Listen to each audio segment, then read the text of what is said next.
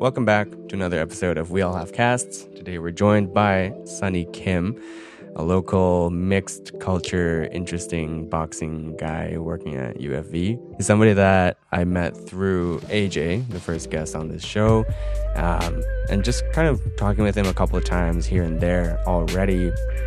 I could understand that, yeah, he's got a very interesting story, very interesting and diverse background, and a very thoughtful individual, very kind individual, very smiley, lost like 20 pounds, so like it kind of weirds me out, but still a great guy.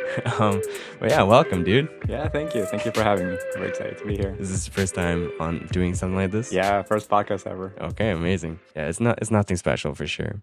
Basically, how I usually start is just kind of introducing yourself in terms of career, what you do for work, and then if you have a goal with that career, whatever that may be. But yeah, who are you? What do you do? Yeah, I work right now at UFV. I recently got a work there as an accessibility advisor. So I work with students that have different types of disabilities, help them succeed in university, depending on their unique type of supports that they may need. So my role is just to facilitate and coordinate those strategies and supports for students. That's crazy. Did you always, was that an initial goal that you had before, or? No, I actually I got my degree in criminology. Okay. Because I wanted to get into law enforcement. Oh, wow. Yeah, so I wanted to get into policing. I always thought that was really cool work. It is. Yeah. And one thing that I realized coming as an international student here was that there were so many limitations with the type of work you could get in law enforcement with a study visa. Oh, I see. And so what ended up happening was I was doing my practicums and I was trying to find work in government, but nobody would accept me because you needed to be a Canadian citizen. Oh, wow. Yeah. Or a permanent resident. So because of that, life kind of took me in a different direction. Right. And then I started looking for work outside of law enforcement, just thinking about where can I apply the knowledge and skills that I've learned from my degree. And then I started working in different nonprofits. So I worked mainly with adults with developmental disabilities. I worked with immigrants. I worked with homeless people as well, just in various supporting roles. And then just last year, I kind of came back to my roots, to UFV. And yeah, this opportunity came up. And I just knew with the passion that I've developed, just helping people and the love that I had for that community as well in Abbotsford, I needed to go back and That's interesting. Yeah. So I guess for you, it was like all the stuff that you learned for law enforcement, you didn't really apply that at all during your time volunteering? I did one of my practicums in the police agency in Abbotsford. Okay. And so I was able to work on some programs around crime prevention. I see. That was really cool. I learned a lot. But once I started my career as a professional, I just couldn't get into the law enforcement job market, right? So yeah, I went to nonprofit instead. And then at the nonprofits, were these all new skills that you were learning, or were you using a lot of the law enforcement skills? A little bit of both. Yeah. Because in my degree, I learned a lot about solving conflicts, managing different very complex problems, dealing with crises, a lot about understanding the human psychology in terms of how it relates to aggressive or difficult behaviors. Right. So I was able to apply that, but a lot of it was once you're in there working with people that are experiencing barriers, just having that more of a personal relationship with them. I think that's something school can't teach you.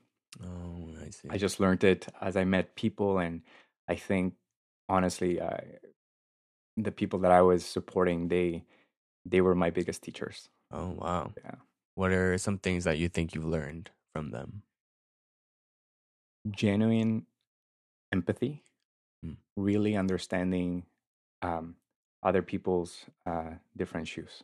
And it's really, really hard because it's easy, I think, as a people or as a system to just tell people that other types of people, right, in other communities, that they shouldn't do something that we think is wrong. Mm. And just really understanding from their lens why it is that they're experiencing some challenges. Mm.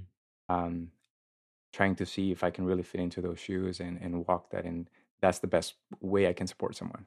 Right. Right. So instead of just telling them, oh, you should or shouldn't do something, Right. I can really understand the roots of some of those challenges and how to address them. What was one of those hardest one or cases of that where you're trying to learn how to be empathetic to this person, but just like it's really hard? I think when I worked in downtown East Side, I worked with a few families. They had concurrent disorders. So they were going through substance abuse challenges, but they were also, they were born with developmental disabilities as well. And there's a lot of complexities around working with their families. And when there's kids involved, especially, it's really challenging for any type of social worker to help them overcome some of those challenges and the complexities working with kids, especially. So, how do I support a parent to learn the skills so that they can keep the family together? But at the same time, how do I make sure that the kids are safe and that they're accessing the right resources, connecting with the right people as well? Sometimes those things can cause a lot of friction. So, kind of balancing those two things, it can be really challenging. Fuck. That's okay. Sorry about that. That's okay. Damn, though, that's some hard stuff to see, I think, too, Yeah, right? And yeah. hard stuff to be a part of. Mhm. Because I had one friend, she was working at, I think, St. Paul's Hospital or something. Yeah. There was a research thing. Basically, she was working a lot with the homeless people in downtown East Side. Mhm. But I remember there were often cases when she would kind of break down emotionally, Yeah. just from the stress and of losing people, because a lot of them would pass away very frequently. Yeah. Is that something you went through as well then? Absolutely. Yeah. And one of the hardest things for a lot of people in my field to go through is feeling the burnout and losing that compassion for people, and also not getting jaded from the day-to-day darkness that we see. And that's something that I had to learn early on, because I was realizing, I am losing that compassion. I'm losing that empathy that I was talking about, because I was just seeing this every day. And that affected my ability to serve people. So it took a lot of personal reflection and a lot of wrestling in my heart. Right. Over some time, I did go through a bit of depression as well a couple of years ago. So I had to overcome a lot of challenges, and it was by the grace of all the people that were supporting me, my family, my friends, and my colleagues as well. Everyone just really was involved in my development and in my healing in that process too. So it was definitely a teamwork. But yeah, all to say that I learned a lot from that experience. And now you're in a much better place, I'm assuming, mentally as well. 100%. Yeah. Yeah, 100%. That's super cool. Yeah, because well, I mean, that's what this podcast is about, right? It's titled "We All Have Casts" because it's never. I mean, with a thank you letter, you can only really write it to one person at a time for the sake of time, Yeah, right? yeah. But obviously, we're thankful to much more than just one person in our development. So even just from that little story alone, that's what I see, right? I see a cast of different people helping in different ways. You, right, to get you through that. Much respect, though, because that's such a difficult thing, right? Even before you try to think about helping people downtown East Side, just trying to help your friends get through some stuff too, Absolutely. right? That alone is hard enough and tiring, but to imagine that multiplied on such a scale, that's good job. Yeah, no, you made it. Yeah, thanks to other people. But yeah. This thing of serving, then, was that always kind of part of who you were and one of your goals, or Yeah, it was definitely taught early on with the example that my family set for me. And I saw it mainly with my sister. And she, it's wild. She's one of those people that she came to Canada on her own when she was 15 years old Wow.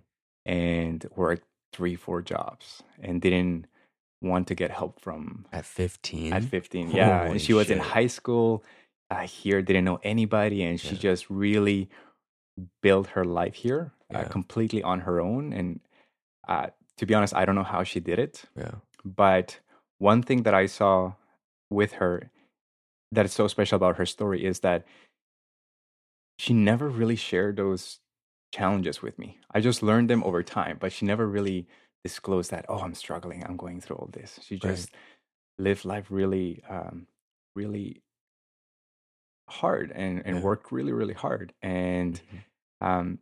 in spite of it being so easy for her to just focus on herself, she was always helping people. And she wanted to get into a profession where she was serving other people. And she's passionate about kids and she's passionate about serving people with disabilities as well. Mm.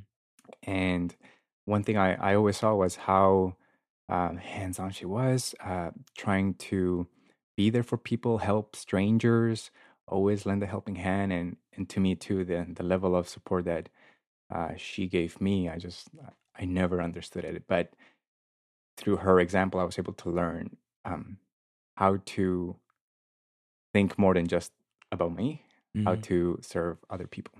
One question I have about that then is, well, fuck, that's amazing. I was talking with Yeah. AJ one time, and then he was saying that the way Sunny talks about his sister is how every sibling wishes to be spoken about. So, like, great job for both of Yeah. you. The other thing with serving, then, so you've seen that example. Mhm. What about that made you want to do it? Or if you had to explain to somebody what is the purpose of serving others, like Yeah. what's good about it, how would you respond? What I saw from her example was how it can touch someone's life and really transform them. And for me, I felt really lost early on in my teenage years. I got into a lot of trouble in school. You? I did, yeah, Wow. I did, and I got into so much shit early on, and I was around the bad company, right? Uh, Honestly, I remember my vice principal in middle school said that I wasn't going to amount to anything, so my family shouldn't even try. Wow. She said that to my sister. Wow. And literally the week after, my sister pulled me out of that school. And then we went through a lot of changes. I'm sure we'll get into it in a bit, but we went through a lot of changes. But it just took my sister to recognize how lost I was, Mm. to recognize the need for change. And she had to sacrifice so many things to be able to provide me the opportunities for change. Mhm. I didn't really appreciate it back then. I didn't understand it. But when I reflect back, that's what service is. It really having just that ability to help others, even though you might not fully understand it yourself, right? Mm. I'm not going through it, but I know that this is an experience that you are facing. This is a challenge in your life, and I'm going to help you through it. And in that process and the result, I mean, it's transformational. Yeah. Yeah. So I guess being on the receiving side really showed you the power of it, the Absolutely. benefits of it. Yeah. That's crazy. Yeah. Okay, there's a lot of stuff to go into then. Oh man. Sorry. I guess no, that's why I wanted you on this podcast though, right? Because I know you have a super interesting story and a lot more than what I expected too. I didn't know that you were working with like disabilities or people who are homeless that closely as well. Yeah. So definitely you have a lot of stuff. The thing I wish you would know is that there's so much that people can learn just from observing that or just from hearing the fact that stories like that and people like that exist, Yeah. right? Yeah.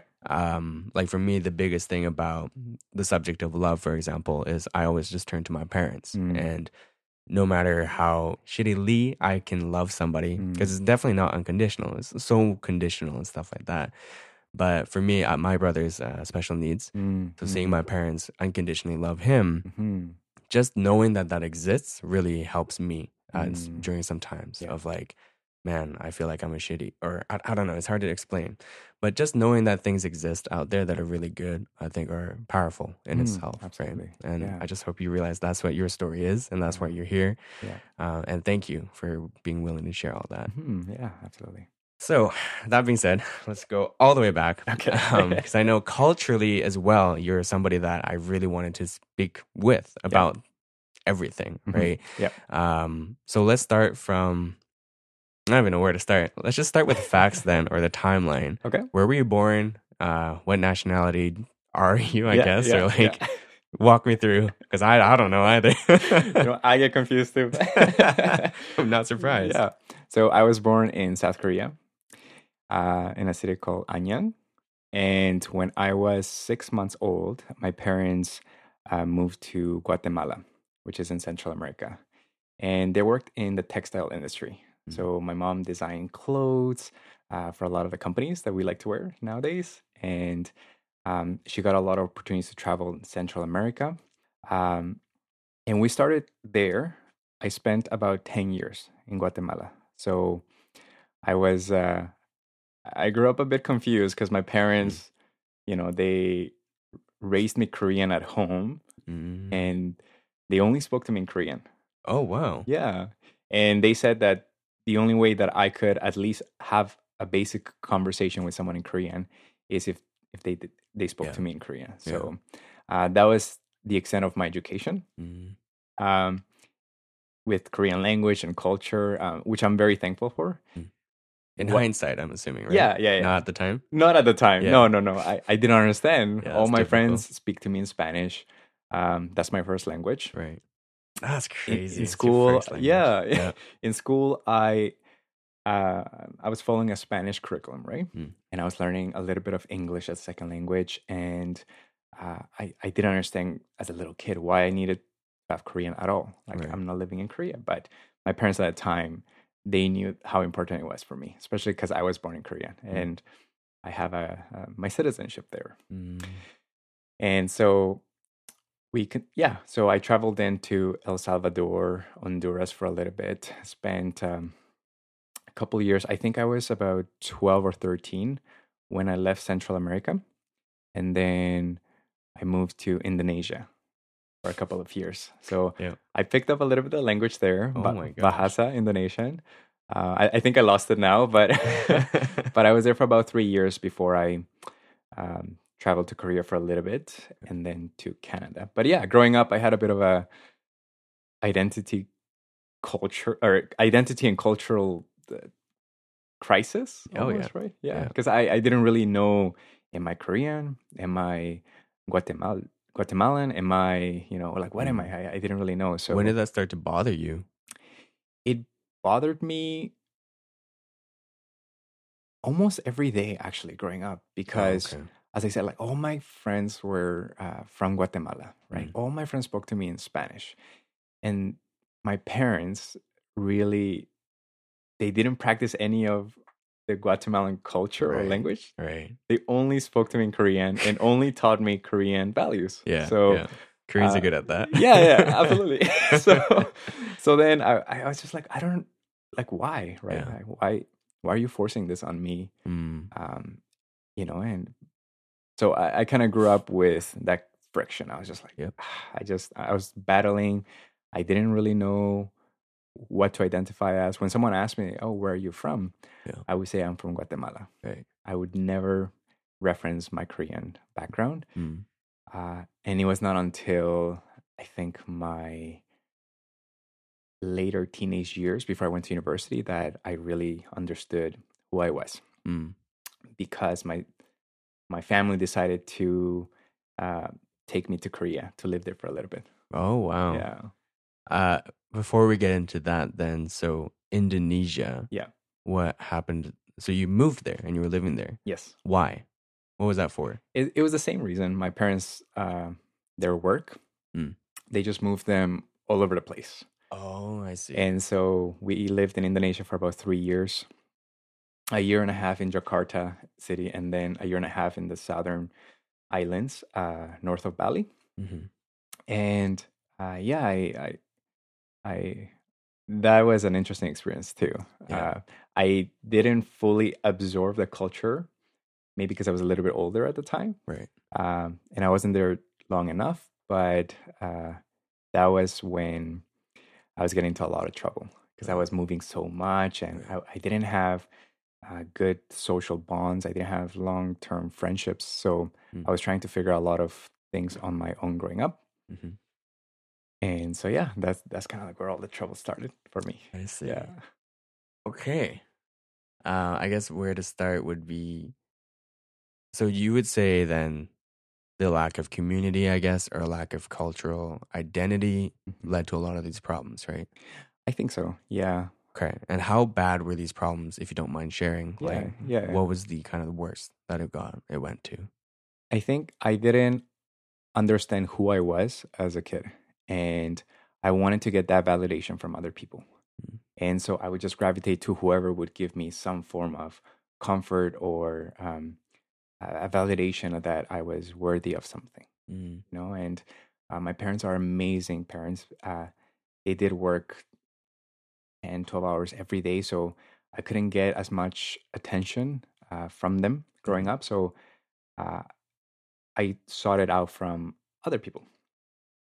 And at the time, I started dating a girl that was, maybe she was a couple of years older. Couple or like a lot? No, she was Okay. 3 grades older at Oh, the okay. time. Yeah, Okay. yeah. Um, and so I started meeting some friends through her I see. when I was in Indonesia, and they started getting into, they were skipping school. They didn't really value education. They didn't value learning at all. They challenged any type of authority in school. Mm. Uh, and so, yeah, I started to kind of follow in that trend, and I felt like I lost myself in Mm. that. Mm. It's very easy once you start neglecting responsibilities and you start being around a certain company, Mm. then your values kind of get all mixed up. Yeah.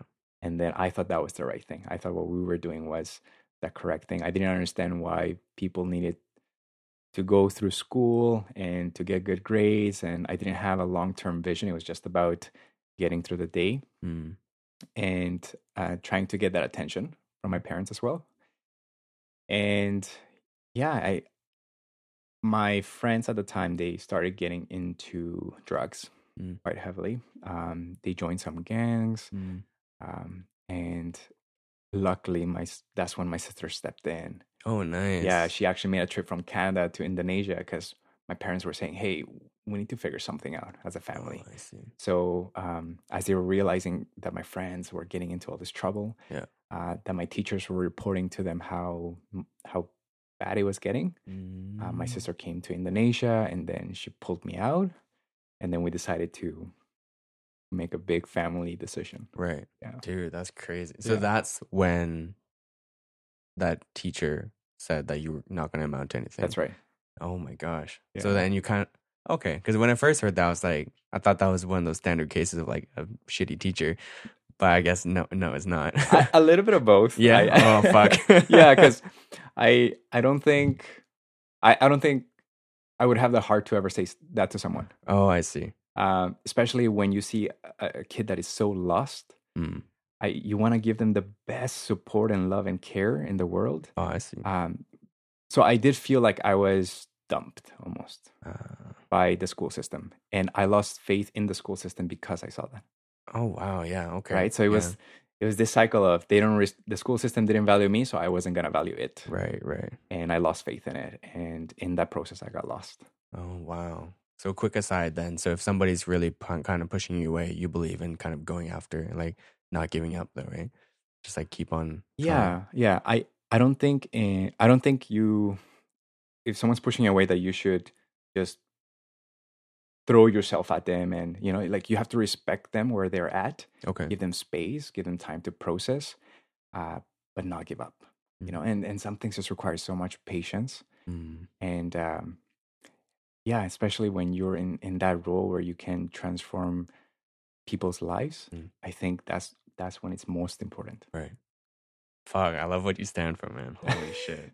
Okay, so then sister comes back, and yeah, that was my other question was, so Yeah. where is she this entire time? And she's in Canada this She's in entire time. Canada building her life here. My Yeah. God, so she's already going through bullshit there. Yeah, yeah. And then, because yeah, 15 years old in Canada, and what year was this roughly? Do you remember?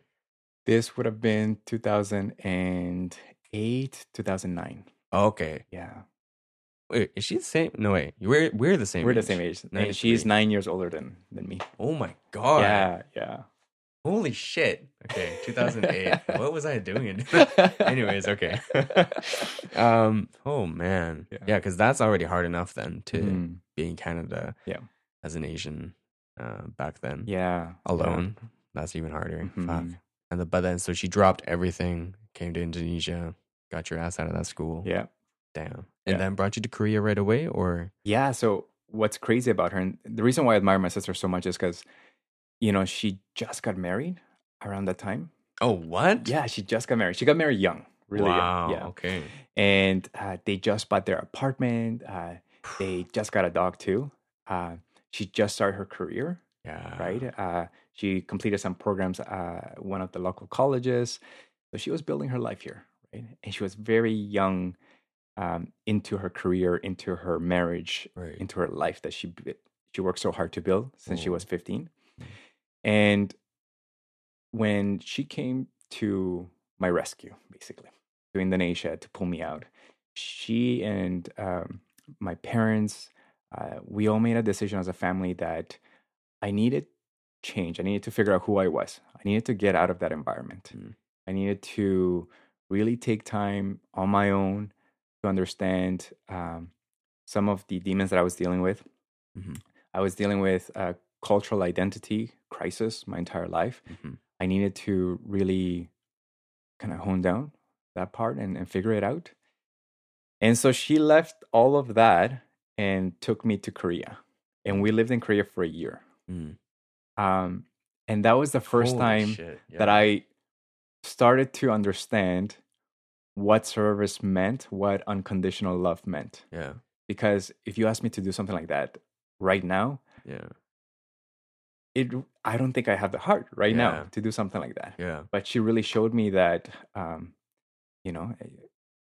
A, you can rebuild anything. B, if you love someone or something enough, that you can really give up anything just to help them. Mm. Right. And she showed me that. And Fuck. yeah, so she took me to Korea. We lived there for a year.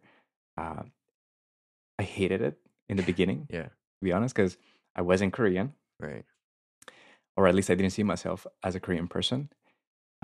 But Did you understand why you were there, or like why there needed to be change? it took me time. Yeah. It Not took me right time. away. Not Mm. right away. Of No, course, no. yeah. The first 6 months that I was there, I was hating her almost every day Damn. Yeah. because she took me out of a relationship that I thought I was really in love with. Mm. She took me out of the only social circles that I had, right? Mhm. And so I left my friends, I left my girlfriend, I left my school, I left my parents, I left what I was comfortable with.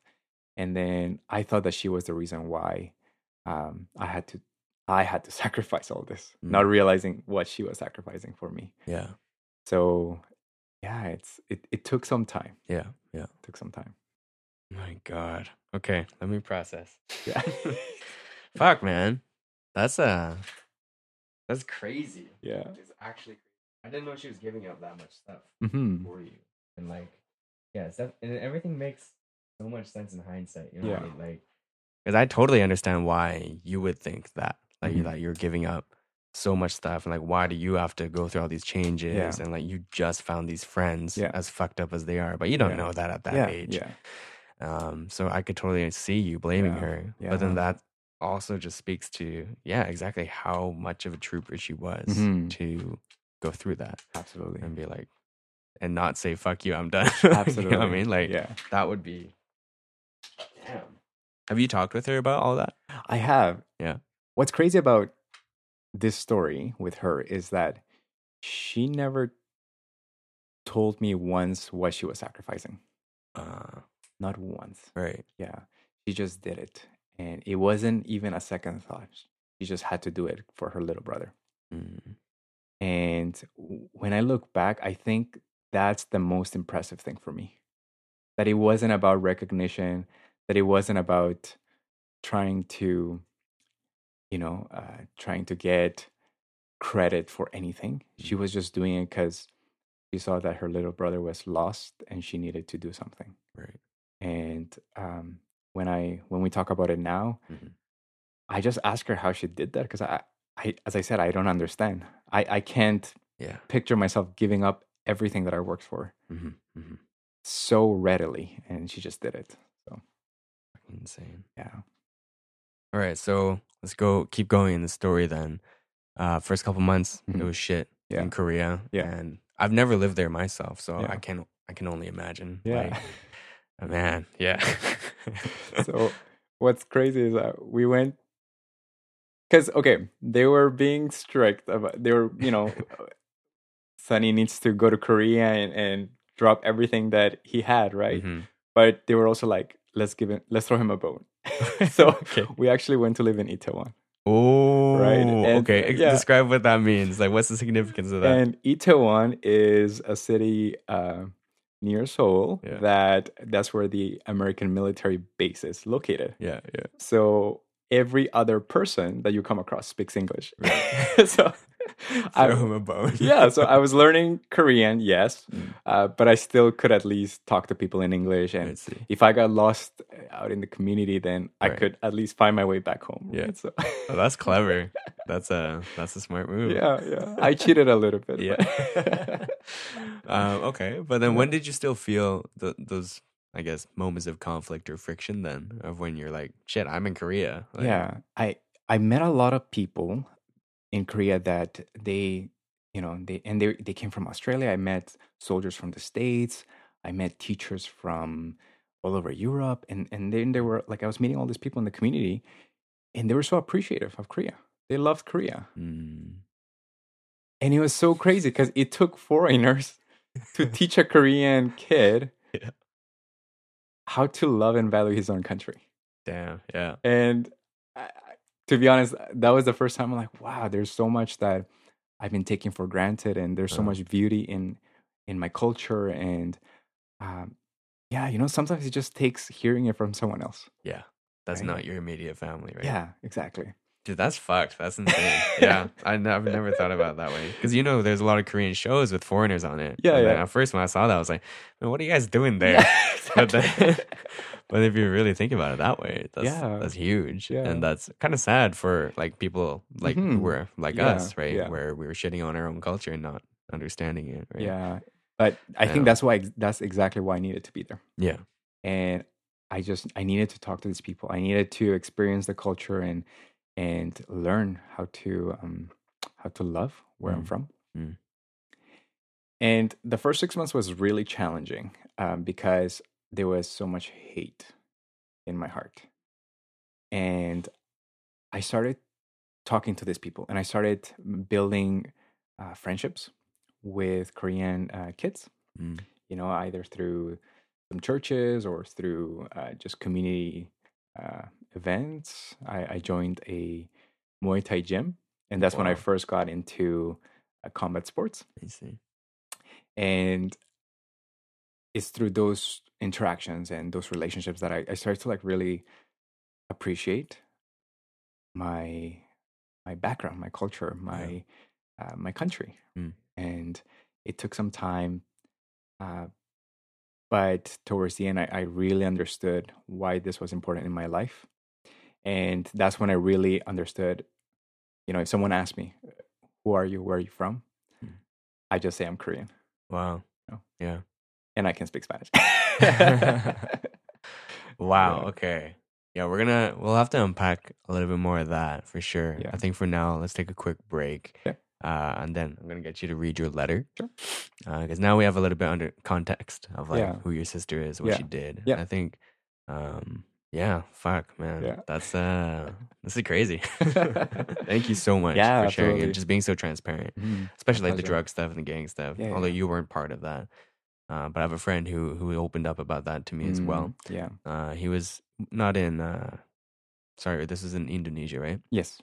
So his story is somewhere else, but like it's similar things of kind of just feeling like you need a community, Yeah. and in some fucked up fashion, they provided the best support, right, Yeah. out of the Yeah. people around him. And Absolutely. I was hearing that stuff, and I'm like, shit, like even someone like me, I could have been easily a part of that world Mm, and like mm. fallen into that.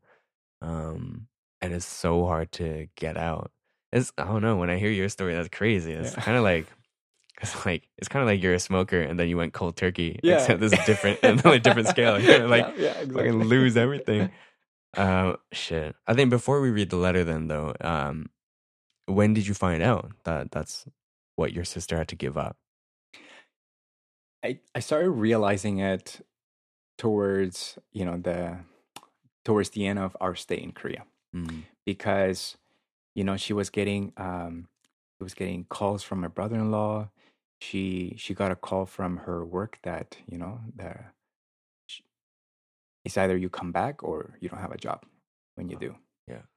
And her dog was getting sick, so they had to go to the vet, right? And I was just hearing these things, and she wasn't complaining to me, but she was just sharing with me what was happening back home. Uh, And that's when I started realizing, why is she here with me, right. right? And uh, but she never she we did she didn't leave early. She just continued to stay with me until we needed to get done what we came here for, right? Mm. And that's when I started really appreciating it. But it wasn't until a few years later that, as I started becoming a young adult myself, and I started learning responsibility, and I started learning how hard life is. It wasn't until then that I started to like really appreciate her, Mm. because I realized how hard it is to make those sacrifices. Right. Right. Fuck, man. Yeah. Whenever you're ready. Dear sister, I could write an entire book about you. I think I would start with your superpowers, your boundless selflessness, your innate ability to genuinely forgive people, your patience, your passion for building character in others, your unconditional love for our family. When anyone asks me who my hero is, I always say it's you. You've taught me to overcome so many things in life, and I wouldn't be where I am today if it wasn't for the love that you give and the sacrifices you make for our family. One of my fondest memories is when we spent a year living in Korea when I was a teenager. We decided as a family that I needed to spend time there learning about my ancestry. I was also getting into a lot of trouble in school and I was around bad company, so it was an opportunity for a fresh start. We got to learn about our history, traditions, and language. We met many amazing people and visited every place we could. Since I left Korea as an infant, I struggled with understanding my cultural status. But from this experience, I solidified my identity as a Korean person. You spent so much time teaching me to outgrow lingering pains and inspired me to vision a happy life. What I didn't realize and appreciate back then is that you put your own life on pause for me. You recently had gotten married, bought a house, secured a job in your career, and was planning to start your own business. But without any hesitation, when you realized that I needed change in my life, you dropped it all in an instant and came to your little brother. I don't know how someone tells their newly husband that they are leaving them for a year, how they can quit a great job that is paying for the mortgage, how they tell their business partners that they won't pursue their dreams today. But this is exactly the kind of person that you are. Thank you for living a meaningful life with such intention and purpose, for setting an example and teaching me important values without needing to tell me. Thank you for being so patient with your stubborn brother throughout all these years. Thank you for teaching me how to let go of the toxic weeds that were holding me back. Thank you for always having my back, and even when I sometimes haven't had yours. Today, my purpose is to live a happy life that will make my hero proud. I'm going to share the values you taught me with others. I'm going to show love for the world as you did for me. I'm thankful to God every day for you, and the world is lucky to have you in it. I love you. Jesus. Thank you, man. That's fucking amazing. My God. Okay, let's take a break. All right. Perfect.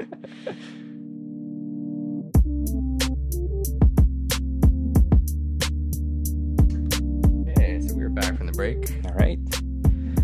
How are you feeling? Good. Good. Oh man, that was good. This room gets like too stuffy after a while. Yeah. For listeners, we're back in the room for this episode. Last episode, I tried to record in the living room, and that was hard to edit. It's so shitty for noise. I think where we can start though is back in Korea. Mm-hmm. I'm really curious more about that transition from being Guatemalan stuck in Indonesia, now becoming Korean. So you said that you kind of learned it from foreigners. Are there any stories or specific examples where you're like, oh shit, okay, like this kind of makes sense to me? I'm becoming, or like, I beginning to identify as this. Yeah, what I was very surprised about was how many people I came across that were going through a similar thing that I was. Oh, Yeah. Itaewon. Itaewon. Yeah, Yeah, that's the hot spot. Yeah, Okay, exactly. hot spot. we all know what's up. That's But hilarious. yeah, we all went. Like when I met these people that were also Korean, but they went to Europe, they went to Australia. A lot of Australian Koreans. And this is in school? No, just as I said, like, around. Yeah. Okay. If I went to a library, if I went to churches, right? But yeah, there were so many people that were going through a similar thing that I was going through, and we just kind of learned from each other's stories. I met this person that they were from Mongolia. Yeah, right. So they were born here. Same thing. I think their parents were missionaries, so they went to Mongolia, and then they just came back 16 years later to Korea. Wow. And very, very similar story. Yeah. And they didn't know how to speak Korean properly. They didn't understand the culture. So the family was taking some time to learn what it was all about. And that gave me some reassurance and comfort that maybe I'm not weird. Maybe I'm not messed up. Maybe it's just something that my life, it's a very unique experience that I'm going through. Right. And I think that was the first step, just having that realization that I was okay. Mm-hmm. There's nothing wrong with me. Yeah. And if other people, it sounds like, other people are trying to solve this quote unquote issue by doing the same thing, sending their kids to Korea. So it's like, maybe it's going to work out. Exactly. Yeah. Exactly. Okay. And then I started learning about, so these people are going through, and then they've come out on the other end, better, one way or another. And it's hard for me to say like specifically what it was to them, but one way or another, most people were happy that they did this. And then in my experience, I was able to really say that, I'm a Korean person. I solidified my identity. I did pick up the language better. I understood the mannerisms. There were so many things that growing up, I just didn't understand. I was constantly challenging so many different aspects of my culture, my Korean culture. And I just started to really appreciate that. Yeah. What was one example of the culture that didn't make sense to you, but you began to understand? The distance in terms of the type of relationship you build with others. So in the Latino culture where I grew up, everyone is very warm and close. And when you greet someone, you give them a hug, you give them a kiss, you're loud. It doesn't matter what age you are. It doesn't matter, if you're 10 years old and you're talking to someone who's 60 years old, you treat them the same in that regard, right? That's cool. And you just kind of feel that like warmth and love. It feels very communal. And then what I had to adjust with was, okay, when I went to Korea, there was just so much distance. And it is very communal, but in a different way. Because there's the concept of respect, the concept of really looking up to elders in a different way. It's just different. And so I had to like really understand, first, identify that it was different and that there was beauty in that too. It was just different, right? So I think that part was one of the things that I had to adjust. Yeah. Okay. Yeah, your parents, I think, did a really good job sending you there. It's Yeah, like, absolutely. I remember when I was growing up too, I always kind of revert back to this as my example, but it's like bowing Mhm. in Korean culture, right?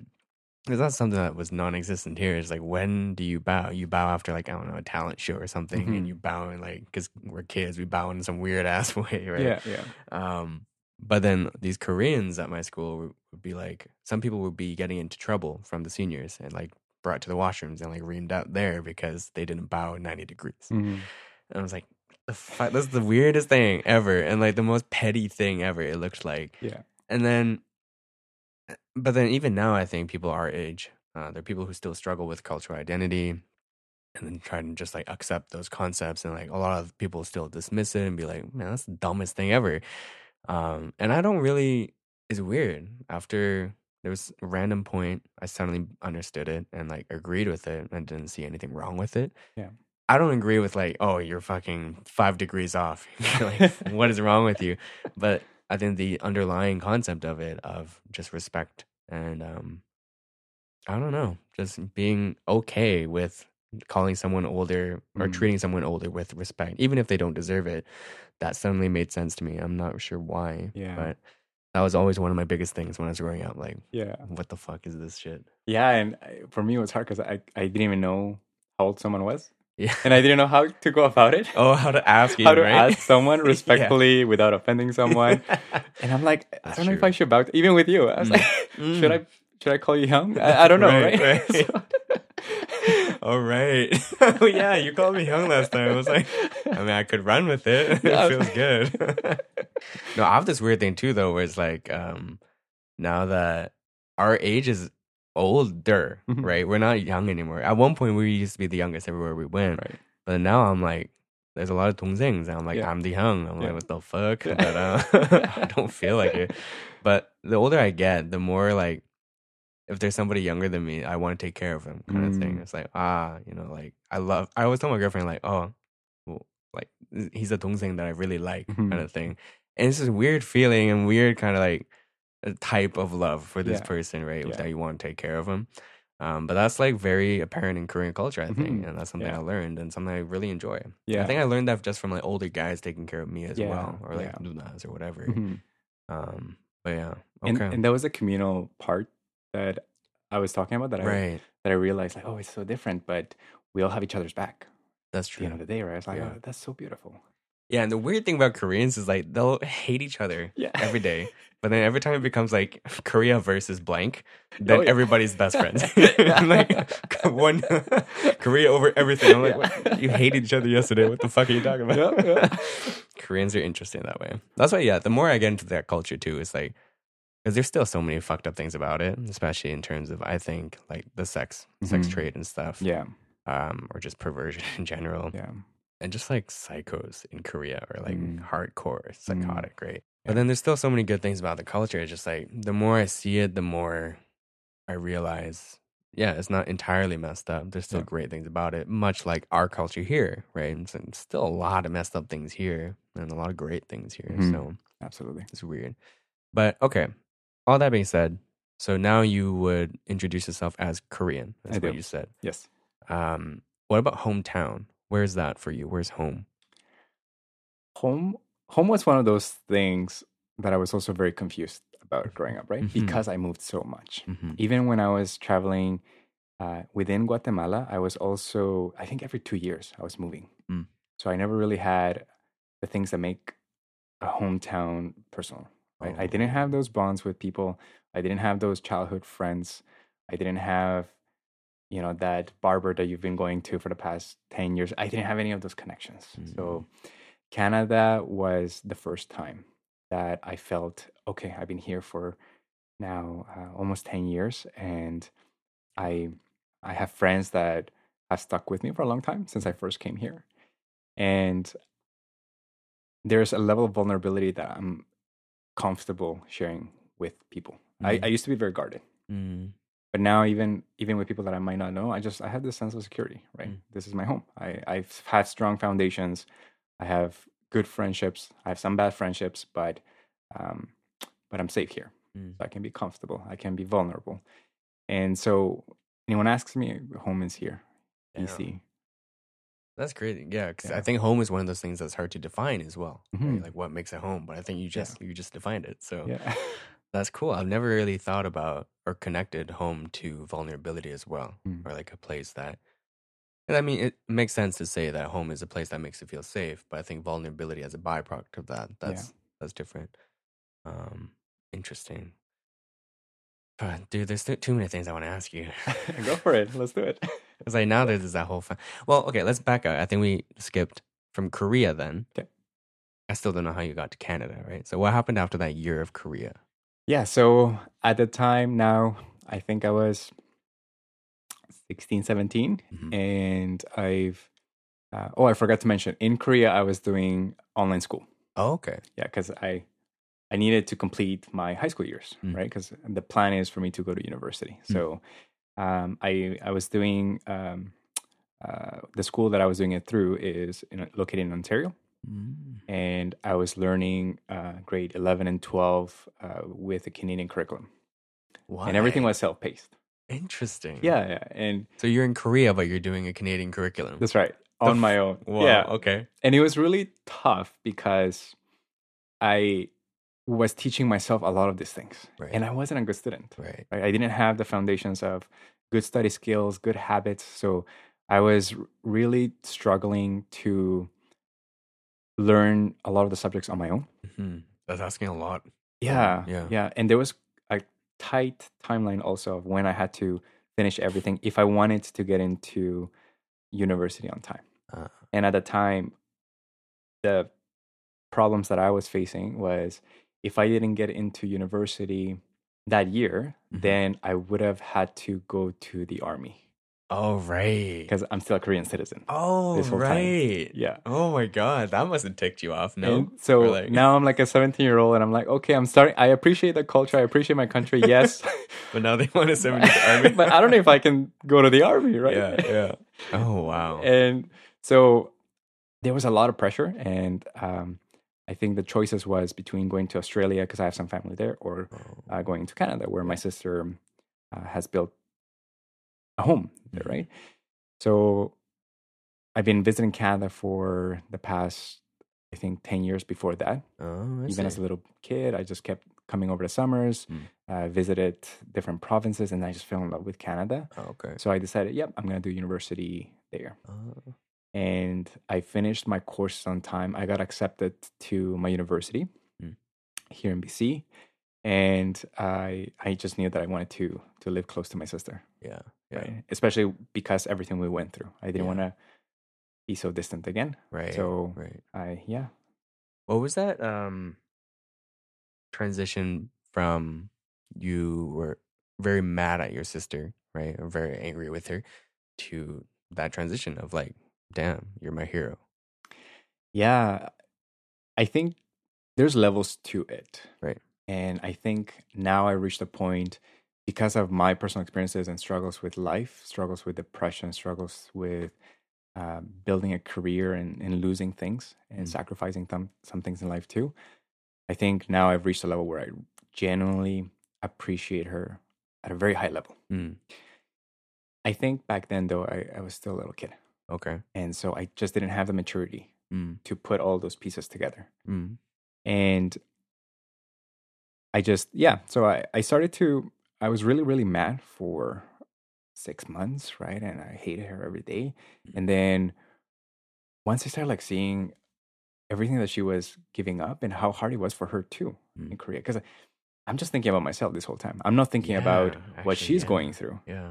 I'm not thinking about the fact, because my sister has a very similar story too. She left when she was 9 years old. Right. And she's never been back home. So everything is new to her too. And now she has to not only sacrifice everything that she did, but now she has to start adjust and get a new job. Fuck yeah. And because nothing is free, right? We have to pay for things, and I can't work. So now my sister is getting a new job there that can provide for us. She's also trying to build relationships there. She's also trying to teach me.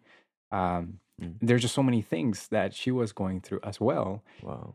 And, for the longest time, I was just thinking about myself. And then once I started thinking a little bit and seeing what type of adjustments she had to make too, that's when I started to like really appreciate, like, wow, A, she's going through it with me.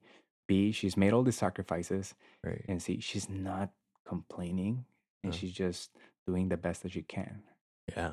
And it took some time, but that was the starting point when I started realizing it.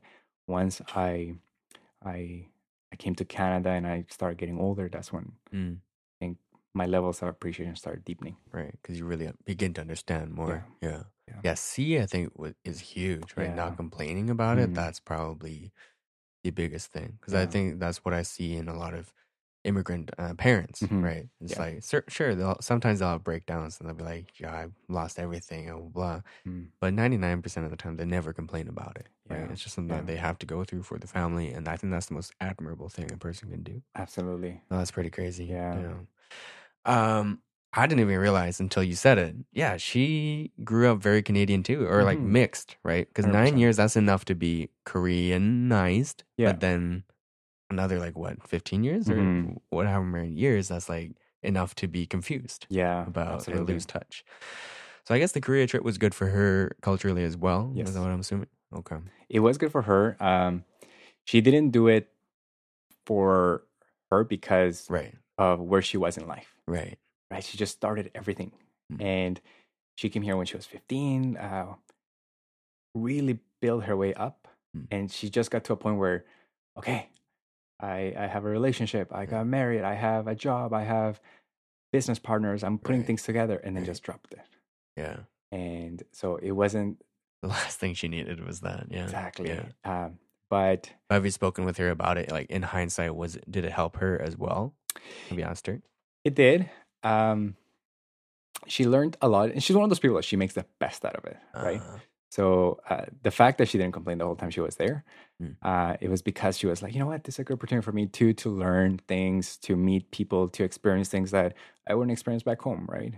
And she really focused on the things that she could control, which is herself. And that's the craziest part, because she taught me that you cannot control your environments always in life. There's so many complexities, there's so many variables, so much movement, but you can control yourself. You can control how you react to those changes, to those challenges. And she really illustrated that by living the way that she did. Yeah. Jeez. And then you mentioned that near the end of that Korea 1 year trip, I don't know what to call it. It's not a trip, but like experience. You know what I mean? Yeah. Mission. Yeah. That she was beginning to get calls from her business partners, I'm assuming. Obviously, did stuff with her dog, and then I can't imagine what's going on with the new husband. What happened? Was it all okay, or? My brother-in-law, he is one of the most patient people you'll ever meet. Yeah. And he's very quiet, but he's like a rock. He just, I don't know how he does it, but nothing can shake him almost, right? Damn. Except my sister. But he actually came to visit us in Korea. Oh, wow. And he spent about a month also seeing, what we were experiencing, learning the culture, learning the language too. So he was also one of those that was trying to make the best out of the situation. Wow. Korean as well? Korean as well. Yeah. Oh, okay. Oh, sorry. No. He was learning Korean, but he's Peruvian. Oh, whoa. Yeah. You guys, this family, that's so cool. Okay. Yeah. So at home, they speak Spanish. Yeah. And I speak Spanish with him too. Yeah. Yeah. Jesus. And so marriage was good, very strong. Shaky because it was so new, right? And they were learning, and they're very young too, right? But they're learning how to trust each other. They're learning how to make it work with such a distance. And, as I said, my sister gave up her work that was also helping with the mortgage. So my brother-in-law had to really step up. And to him, I also extend a lot of my appreciation, because I didn't realize it back then, but there were just so many people that had to sacrifice so many things just for me. And I was only looking at one thing at a time back then. But, even when I reflect about it now, I realize he was affected. He was making a lot of sacrifices too. Yeah. And he could have made it difficult for her to pursue that, but he didn't. Yeah. He also was on board. Yeah. Like, it would have been so easy for him to be like, fuck that kid. Like, who is this kid? I don't care. Like, exactly. Damn, though. That's Yeah, those are things you don't really think about. The extra impact, right? Yeah. Shit. Okay. And then what about work and stuff? How did that get resolved? Yeah. She had, I think she started a different career path. She was Oh, wow. working more hands-on with little kids before she left. Oh. So she's an ECE, Mm. early childhood educator. And then when she came back, she started realizing like, oh, she actually got experience working in more of a managerial role in Korea. Oh, I don't wow. know how she managed that. Yeah. Oh, wow. But she did, despite not living there and, not speaking the language the way that we Yeah. do. But she came back, took that experience, and actually started like working on rebuilding those relationships with business partners that were on pause. Mm. And then shortly after she came back, she opened up two businesses, two out of school programs, Yeah. working with kids, I think ages 0 to 12. Wow. And so now she employs a big staff, and Who is yeah, she? Holy shit. it's wild. Yeah. She's a phenomenal Yeah. person. Damn. Mhm. That's drive. Yeah. That's discipline. So you said you've spoken with her about it a couple of times. How were the first couple of talks with about this with her?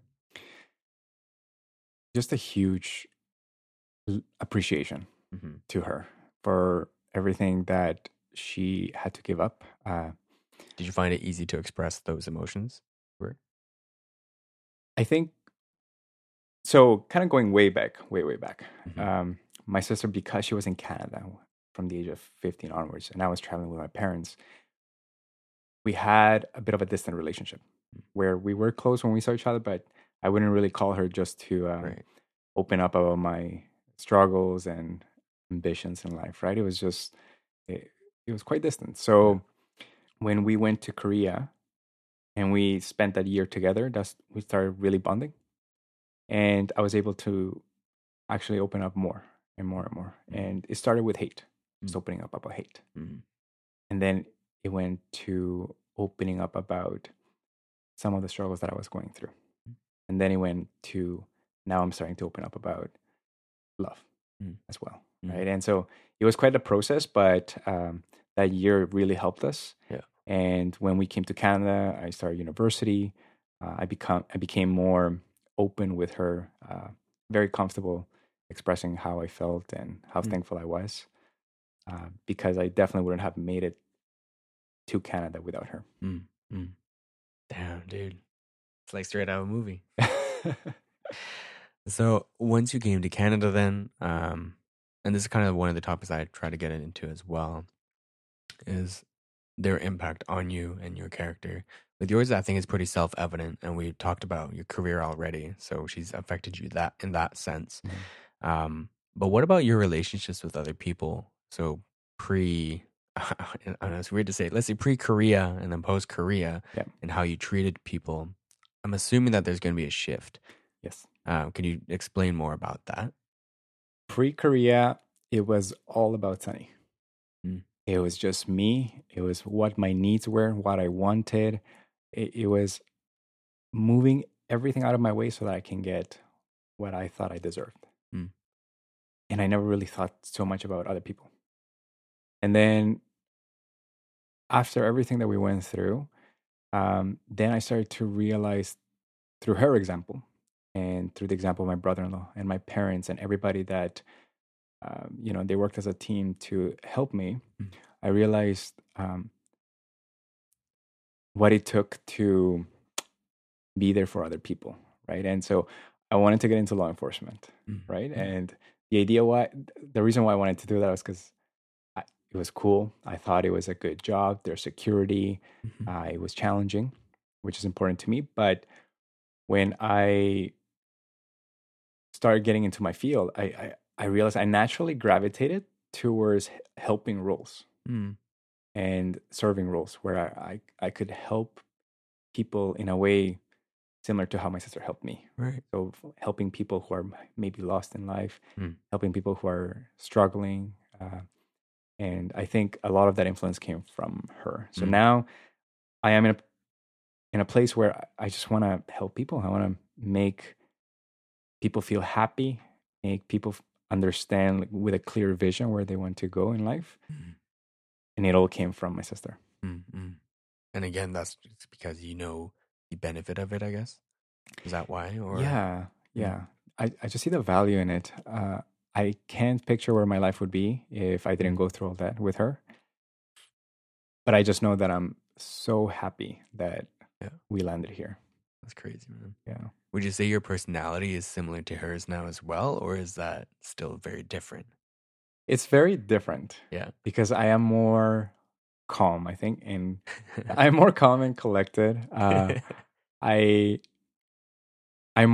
I think I'm more thoughtful about day to day, you know, practical. I'm almost protective of our Okay. family, right? Yeah. So if things, I think of plans A to Z, and if Uh-huh. I see that something might not work out, Mm. then I start strategizing, right, and Yeah. try to problem solve things. Whereas my sister is very action oriented. Uh, She's very vocal yeah. about. Yeah. She sounds like a go-getter. Yeah, Yeah. absolutely, and she doesn't pause. She's Mm, constantly moving. yeah. And so, yeah, we are in some way. We get along really, really. We have an amazing relationship, Yeah. but we're very different. Yeah, that's Yeah, crazy, yeah. man. Yeah, I think if I were you, just to think back pre-Korea, your relationship, and then like first 6 months in Korea relationship Mhm. compared to now, Yeah, fucking huge difference, right? yeah, absolutely. That's crazy. Has she ever said something like that she's surprised as well that your relationship has become like this? No, it's almost like she always had faith in the process, Wow. and Who is this I person? know. Jesus Christ.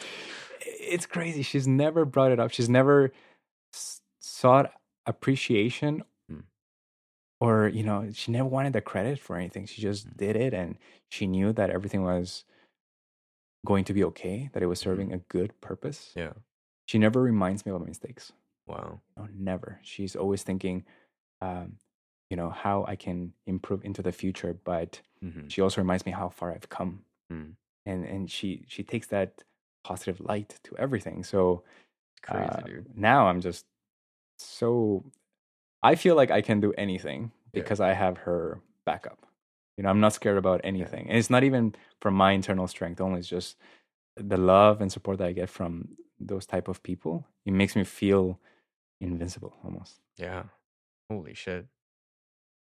This might be a somewhat uncomfortable question. Um, but because it sounds like you really, really respect your sister, right? Has it ever come to a point where you compare her to your parents and how they raised you? Because if somebody asks you who raised you, what do you Mhm. say? I say a little bit of both Mm, because my sister did take that maternal role. Just the age difference, yeah, 9 years, and she's always just had that caretaking right. personality. Mhm, So my parents, they were quite strict in my upbringing. They always taught me tough love, right? They mhm, taught me that life wasn't going to be easy, and that they've gone through a lot of sacrifices to provide me the opportunities that they didn't have growing up. My sister, she did it the way that she did, right? Um, but she always reminded me that I should always be thankful for everything my parents did, and Who is she? yeah, Holy shit. But yeah, okay. because I grew up, my parents working 12 hours a day, Yeah. weekends included. I felt more close to nannies growing up than my own parents. So my sister recognized that there was some resentment on my part, that there was some forgiving I needed to do as well. And she's the one that helped me get to that point where I was able to forgive my parents and really appreciate everything that they have done for truly what it was. Mm. She's the one that really showed me. And yeah, When did she learn that? I don't know, to be honest. Yeah. I don't know. I don't know how she came to Canada at 15 and figured it all out. I don't know how she Yeah. is so readily sacrifices things for other people. Mhm. To be honest, that's why I think she's my superhero, because I don't know many people that have that, right? Mm. I don't have that, and I wish I could learn more from her continually, Mm. and maybe get to a point that I can be close to that. But Mm. it's incredible. It's crazy. for that resentment, then I guess it was kind of from the absence of being at home, I guess, because they're working all the time. Hmm. Uh, but even if she teaches you and like tells you these things, I think that's different from you actually really believing it and internalizing it, right? Yeah. Can you just speak on a little bit more about that? Like, what was that process like? What made you understand? I think it was building the trust Mm. with my sister because my parents were very vocal about the sacrifices they were making, Oh, right?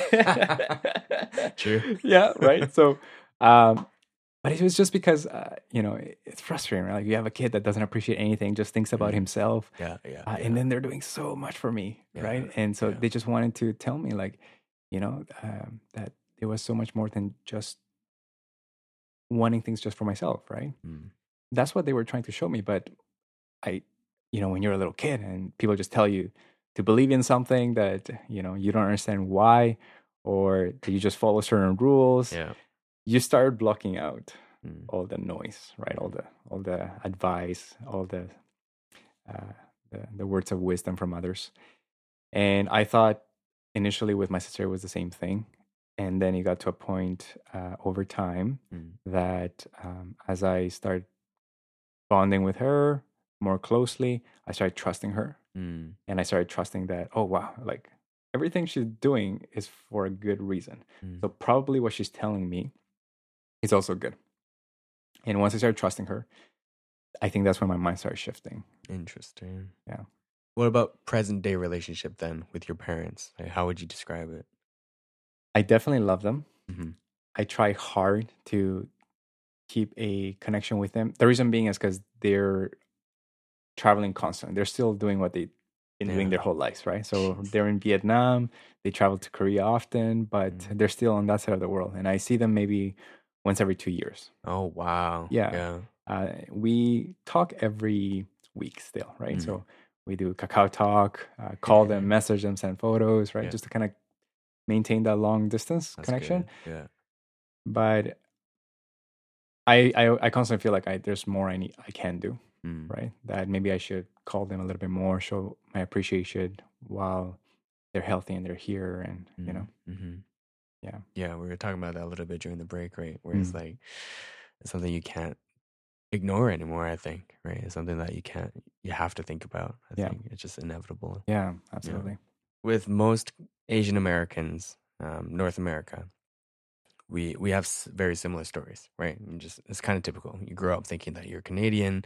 There's friction at home. You don't really understand it, and at some point, for some of us, we suddenly begin to appreciate our home motherland, and then we connect a little bit better. But we still have distance, and there's this huge spectrum of some people identify more than others, and some people still have like they'll still complain about, for example, bowing in Korean culture, but they'll love the food or something. Yeah, It's a weird space, I think, right now. I But agree. the Yeah. stories are very similar. But in your case, like your parents are in all these different cultures, you're in all these different cultures. What is that? I don't know what. It's like, how would do you see differences though between yourself and the or Korean Canadians here? Yeah, I think we all share a similar background, and I love when I can relate to people that have gone through something similar, Mm. right? And um, but it's just different, right? We all have our very unique challenges and very unique success stories too, right? Mm. And we all do it at different times. We all get to better places. Hopefully, most of us get to better places, um, different times of our lives, right? Mm-hmm. And we cope with things differently too. So I think it's a little bit of both. I do appreciate and celebrate when I can connect to someone and say, "Hey, man, you're exactly like me. Yeah. You're from Korea, but you grew up here, and so we Mm-hmm. can relate." But there's things that I just won't understand that they've gone through, Right. and likewise, Right. right? That maybe they don't know what I'm going through, right? But I think that's what's so cool about it, because that we build that initial connection, but now we can support each other, because I can kind of understand, not fully, but we're maybe on that same wavelength. So how can we Enough. support each other? Exactly. What's your community here now then? What's your I guess, main community? Yeah, I'm big into the boxing Mm. world. I built a big community there. We have mutual friends from there, right? Hmm. Um, Here, as I was going through university, I met a lot of people from all over the world. Right. So I actually got quite involved in their international department as I was a student. And I met people from all over the world. And my best friends now are from Germany, Peru, Mexico, right? And Yeah. so it's really interesting when I think about my top 10 most frequently called numbers. Mm-mm. They're people from all over the world. And so, yeah, I think my community is quite diverse. Mm. You know, I have people that I'm constantly learning from, people that question me, people that I agree with, Mm. and then people that, you know, we're not in the same wavelength right now. Right. But there's so much that I can appreciate from them. So, yeah, it's really confusing, but Yeah. Yeah. my life has always been so. True that. But I love it. I really love it. Yeah. Yeah. That's unique. Yeah. And then from that though, because we also kind of talked about this during the break, in terms of a Korean community. Yeah. I know that's something your mother's been pushing. Yeah. How do you feel about that? Like, what are your thoughts on that? I understand it Mm. because ever since I was a little kid, my mom and my dad, they worked so hard so that I keep my Korean roots. Mm. Right? They worked so hard. That's why they only spoke to me in Korean growing up at home. That's why they taught me Korean mannerisms. They showed me Korean food, even though we were living outside of Korea most of my life. Mm. And they just don't want to lose that part that they worked so hard for so many years. Mm. Right? They want me to keep my identity as a Korean. We did that whole trip to Korea so that I can kind of solidify that, Mhm. right? And they just wanted to keep going and to keep appreciating my culture. Mm. And what's really cool now is that now I'm actually starting to also reverse the role on them. So I'm showing them also like, oh, Yeah. you know, other cultures are really cool. And this Oh, is I what see. this is what's awesome about Canada. Yeah, This was yeah. awesome about Peru and Guatemala. And slowly they're starting to also open up their hearts and minds to other Interesting. cultures. Yeah. Yeah. Oh man. Yeah, it's weird how that role changes too. Yeah. Because I think that's definitely something we all kind of go through Mhm. as children Mhm. in the diaspora. It's kind of like, yeah, opening your parents up to newer things. Because obviously, there's only so many things you can learn once you're stuck in a mindset Yeah. inside a culture. Yeah. That's cool. Yeah. Okay. Languages. That's Mhm. another thing I was really curious about. So you're trilingual or even more? No, I'm trilingual. I was quadrilingual. Yeah. I never even hear that. Yeah. So the first language I learned was Korean as a little baby, but I only received formal education in Spanish. Oh, okay. So my most dominant language was Spanish. Oh, growing up. okay. Yeah. At school, it was a Spanish curriculum. Mm-hmm. They integrate a little bit of English, so I was learning English growing up, but I didn't really learn it until I was probably in grade 5. Okay. Wow. Yeah, so it was mainly Spanish Yeah. and a little bit of Korean. Yeah. And then I was slowly trying to learn English. Yeah. So I learned English quite late. And once I started getting to middle school, then I started going to some schools that had an American curriculum. So I started learning English more. And yeah, so now I would say Spanish and English are my more proficient languages. Wow. Yeah. And I'm practicing on my Korean. I was surprised at that trip. I guess, yeah, 1 year is not going to do too much, I guess, right? In terms of language. No. And I also lived in Itaewon. Right, so it's a So little different. I was speaking English every other day. Oh, I Yeah. see. How was that adjustment to Canada? Was it easy? Because, like, what's your image of Canada?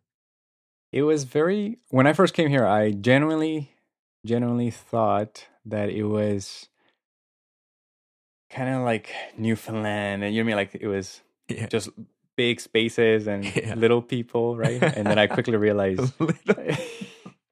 Yeah. No, I Oh, realized. not size. Oh, okay. Yeah, okay. no, not size. Few people. Few Gotcha, people. gotcha. Sorry. Few people. Okay.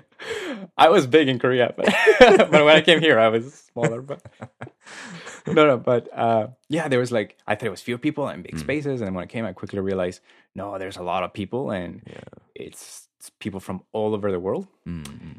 And the way that, because I was traveling so much, and because I wasn't necessarily building those close relationships Right. when I was in Korea. I had a few, but um, I was still doing online school. I was spending a lot of time at home. I didn't have those social networks that I was craving. So when I Mhm. came here, it was an opportunity for me to meet everybody I could. So Um, yeah, just became a social I butterfly. did, I Yeah. did, and I would go up to strangers and say hello. My name is Sunny, and they were really weirded out. One of my best friends, Yeah. we're talking about that the other day, and he was saying, you know, you were so weird. You came to me out of nowhere wearing a backwards hat and introduced yourself, and I was like, who are you? But now we're like he's one of my best friends. You know, Yeah. this is 8 years ago. Oh, that's So so funny. yeah, I learned so much from all these different cultures. Mhm. um, it's almost like I'm traveling without leaving, right? Mm. And they bring their culture, their languages, their identities, their experiences all here, and I get to taste a little bit of that. And then I get inspired to travel the world, Mm. to visit their homes, because I get exposed to that, right? So I think that's one of the most special things Man. about coming here. Yeah, yeah, yeah. Yeah. So like me growing up, when I was a kid, I was like never attracted to Korean girls, mainly because Mm. there's not a lot of Korean girls, Yeah. right? But then you mentioned your sister's married to someone Peruvian. But then I would always recall my parents being like, not like, I don't know actually. It's kind of fuzzy, but they did mention at least once or twice, like, yo, who are you gonna marry? Like, are you Mm. gonna marry a Canadian or Korean? Yeah. I think at one point though they're like, oh, 100% he's gonna marry a Canadian. But now I think at one point they were kind of pushing for Korean. Mm. What about your parents towards your sister and then towards you? Yeah, they they really struggle at first because they wanted us to be with Korean people, Hmm. right? And my sister kind of paved the way for me Yeah. because I think she tried dating Korean people in the past, Mm, and it didn't work out, right? mm, And to be honest, I never got into it with her as to why that never worked out. mm. But when she met my brother-in-law, I think her connection to Guatemala and the Latino culture it made sense. Wow. The language, the Because food, the she grew up in Guatemala as well, she right? did, 15 yeah, years? yeah, Okay. yeah. Okay. And I think because of that connection that she had, it wasn't that she was not open to dating Korean people, but she just felt immediate love for Marco, my brother-in-law, Mm, who is Peruvian, who kind of reminded her of a lot of the things that she loved from back mm, home. mm. And my parents struggled initially, Yeah. right, Yeah. as most parents would in that situation, but Yeah. she really showed them why him, you know, Wow. why was that it was important uh, for her to make this decision, Right. and that she never disrespected them, right? In that process, she really understood where they were coming from, but she just wanted to also show them that this is the way to her Mm, happy romantic life, right? mm. And I think they were more open to it. I think a gender does play with it too. They were a little bit more flexible because she is female. Oh, I see. With me, uh, it's a little bit trickier because they have reminded me in the past that if I'm a Korean male, that Mm, there are certain responsibilities, unspoken rules mm, that come mm. with the type of romantic relationship that I will pursue. Right. So in And terms of, I guess, like continuing the family that's right. Yeah. bloodline. Yeah. Bloodline. That's Yeah. word by word Oh, okay. what she said. Yeah. Yeah. Yeah. Yeah. And I really struggle with it. So Mm. my current girlfriend is from Bangladesh. Oh, okay. Man, And you really are Mr. yeah, International. Holy shit. she's from Bangladesh, Yeah. and she's amazing. I'm Mm. very thankful and lucky to be with her. Mm. And it's a bit of a struggle for them to understand Mm. my relationship because they just haven't had that exposure. They don't know, Right. and people can be afraid of what they don't know. Mm-hmm. But slowly, I'm just showing them, similar to how my sister did it, that this Mm. is also what's gonna make me happy. Mm-hmm. And yeah, it's still a bit of a process. They do wish for me to be with a Korean Mm. person, but Korean girls are beautiful. They are amazing people, Mm-hmm. but I've just never had that attraction Mm-hmm. like that romantically to Korean girls. So Yeah, yeah. yeah, so working on it. Maybe the answer to it is just like fill your quota, Yeah, find a that's right. Korean community and just feel like, hey, I spent time with Koreans today. That's right. Yeah. Let me date who I want. That's right. We have to hang out more. Yeah, And then yeah. I'll have no problems Yeah, there. I'll bring you to the next Korean meetup. All right, sounds good. You can just like record it for like 10 seconds, send it to your mom, be like, okay, guys, peace. I'm gonna go. Okay. Yeah. And then the last one is not really, I guess, a quick topic, but the depression phase. Mm. That's another thing that I'm kind of interested Mhm. in. And Yeah. I'm assuming that there's so many things that also played a role in that. Mm. Because I think before we kind of really, first, are you comfortable with Absolutely, speaking about it? yes. Okay, sweet.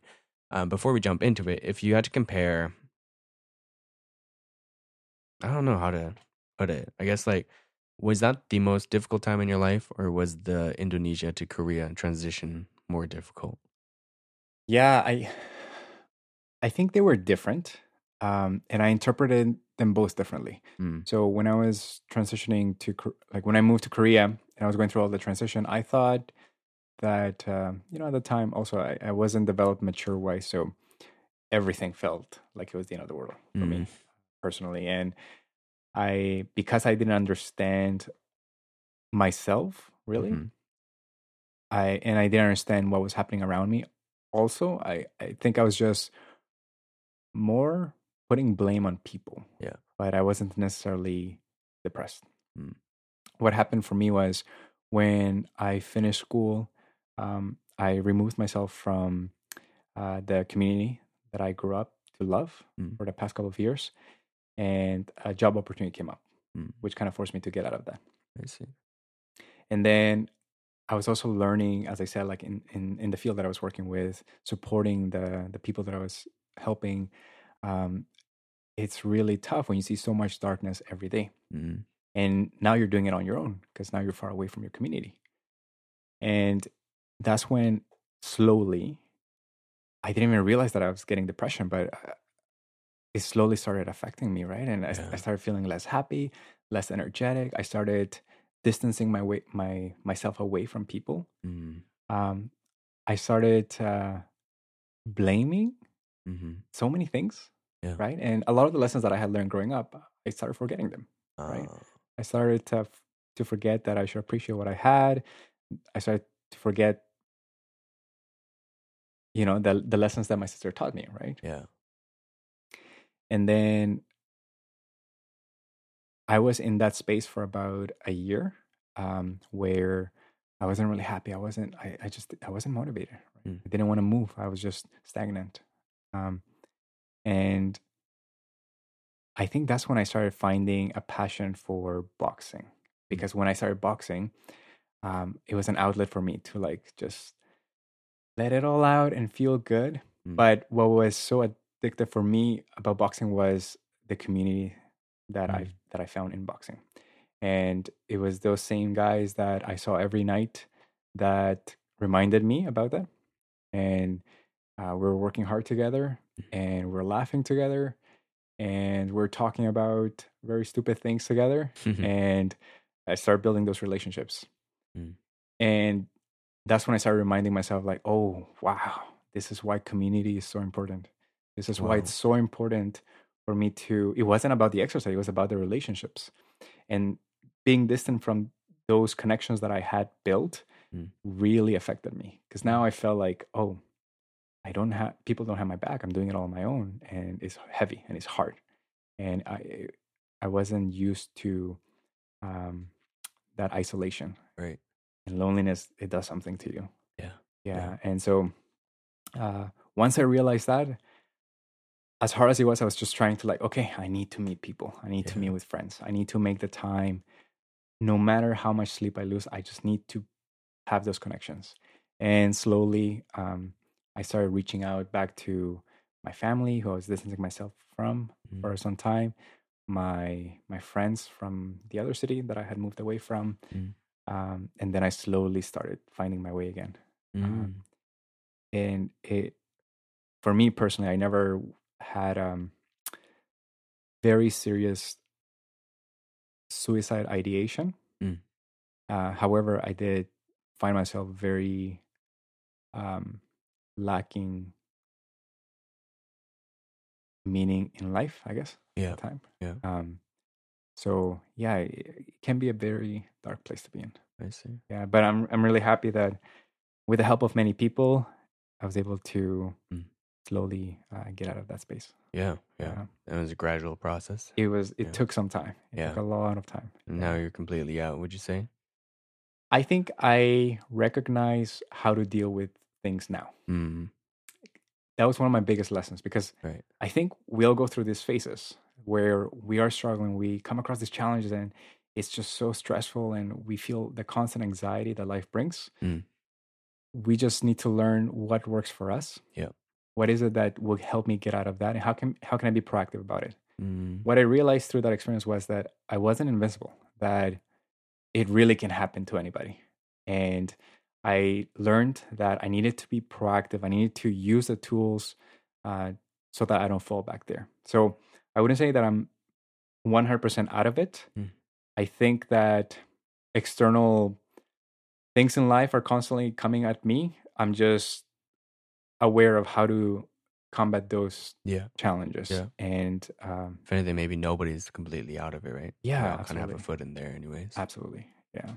Damn, dude. Not to like push an agenda, and you don't have to like be like blah blah. But I'm just curious about your sister during that phase. What was she involved in it, or did she help you get out at all? She was, and I was also a bit private about it during the time because, as I said, I was in isolation. I felt in the loneliness that I couldn't reach out to. Like, I was feeling that people wouldn't understand what I was going through, right? Yeah. And so, and I didn't want to be a bummer to people either. Yeah. I was trying to protect a certain image that I wanted people to have of me, and so in trying to preserve that, I didn't let people in, and I think that's what made it last a little bit longer than maybe it could have. But once I started putting my guard down and I started like opening up to my sister about what I was going through, she validated a lot of the feelings that I was going through. She made me feel normal, that this is something that a lot of people go through, that it's okay.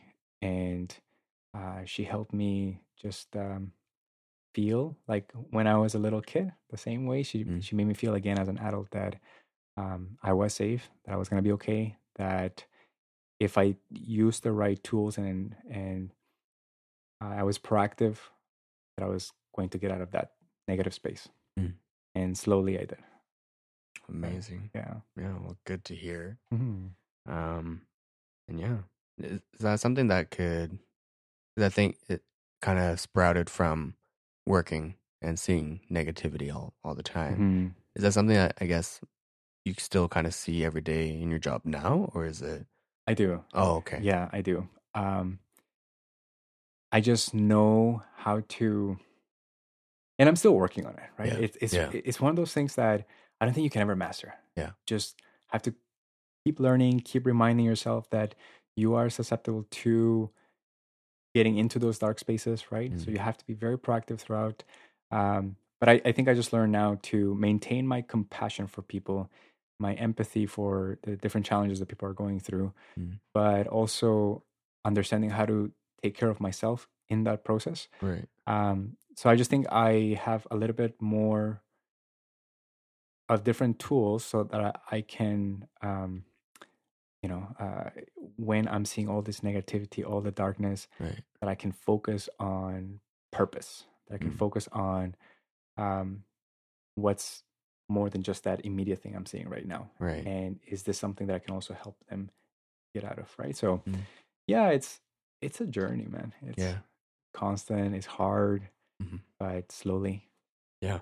Yeah. No, I think for me too, that it's like kind of relevant but not, just because I used to sit down with a lot of the people around me and my peers and just like hear their stuff. Yeah. But there was one like really big month in my life where I was doing that frequently, like every day.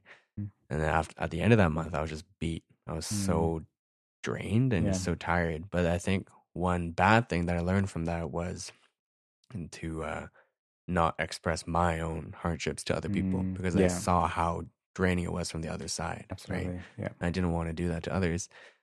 So I think I internalized that, and then like a couple of years later, or after that, when my grandma got diagnosed with cancer, like for me that was a particularly weird and difficult time. And then during that time too, though, I was like definitely pushing people away. Yeah. And the big thing of that too was like seeing my mom, because to me my parents were my superheroes, right? Especially my mom, and to see her break down and like crying and like not know what to do, and then like I had no idea what to do. The first and foremost thought I had was, well, the least I can do is not show any weakness, and like to like trigger in like fear of triggering that, right? So yeah, like during those times too, I was definitely kind of shutting myself off from people. I was in a relationship, I broke it off, and like, so I totally understand that it's weird. It's like, yeah, it's easy to fall into. It's easy to unlearn things that you've learned, like you said. But and it's definitely, I think, community that helps you get through. I think for me though, I and the way I got through that phase was I don't know if I got through it. I think I just somehow like it just ended. But for me, it was very almost self-driven though. I think that was a time that, 'cause I think I grew up with very constant community, or at least very constant community at home. But then, so that phase really forced me to learn how to like not rely on community, which is a weird, different take, I think, than yours. But it's cool to see like that there are different perspectives and stuff. Absolutely. But yeah, and then that's why. But you're right with community. For me, that's why I think Korean Canadian community is so important to me. Is that people who share my stories, but also things like as small as humor, right? Like things that I find funny, but people here don't find funny. Pure Koreans might not find funny, but I find funny. So yeah, I think that's why community is so key. And yeah, but we could probably talk about this forever. Yeah, no, absolutely. I want to get into that one day. Yeah. For today, we'll wrap it up. But thank you so much. Seriously, like you've shared so much, and I think it's very valuable stuff. And like, yeah, just food for thought, I think, at the very least, right? So no, thank you for having me. This was awesome. Really? Thank you. You're awesome. No, thank you, man. It's a pleasure, completely mine. Thank you for listening. We'll see you in the next one. Bye. Peace. I need to come up with a better fucking outro. That was great.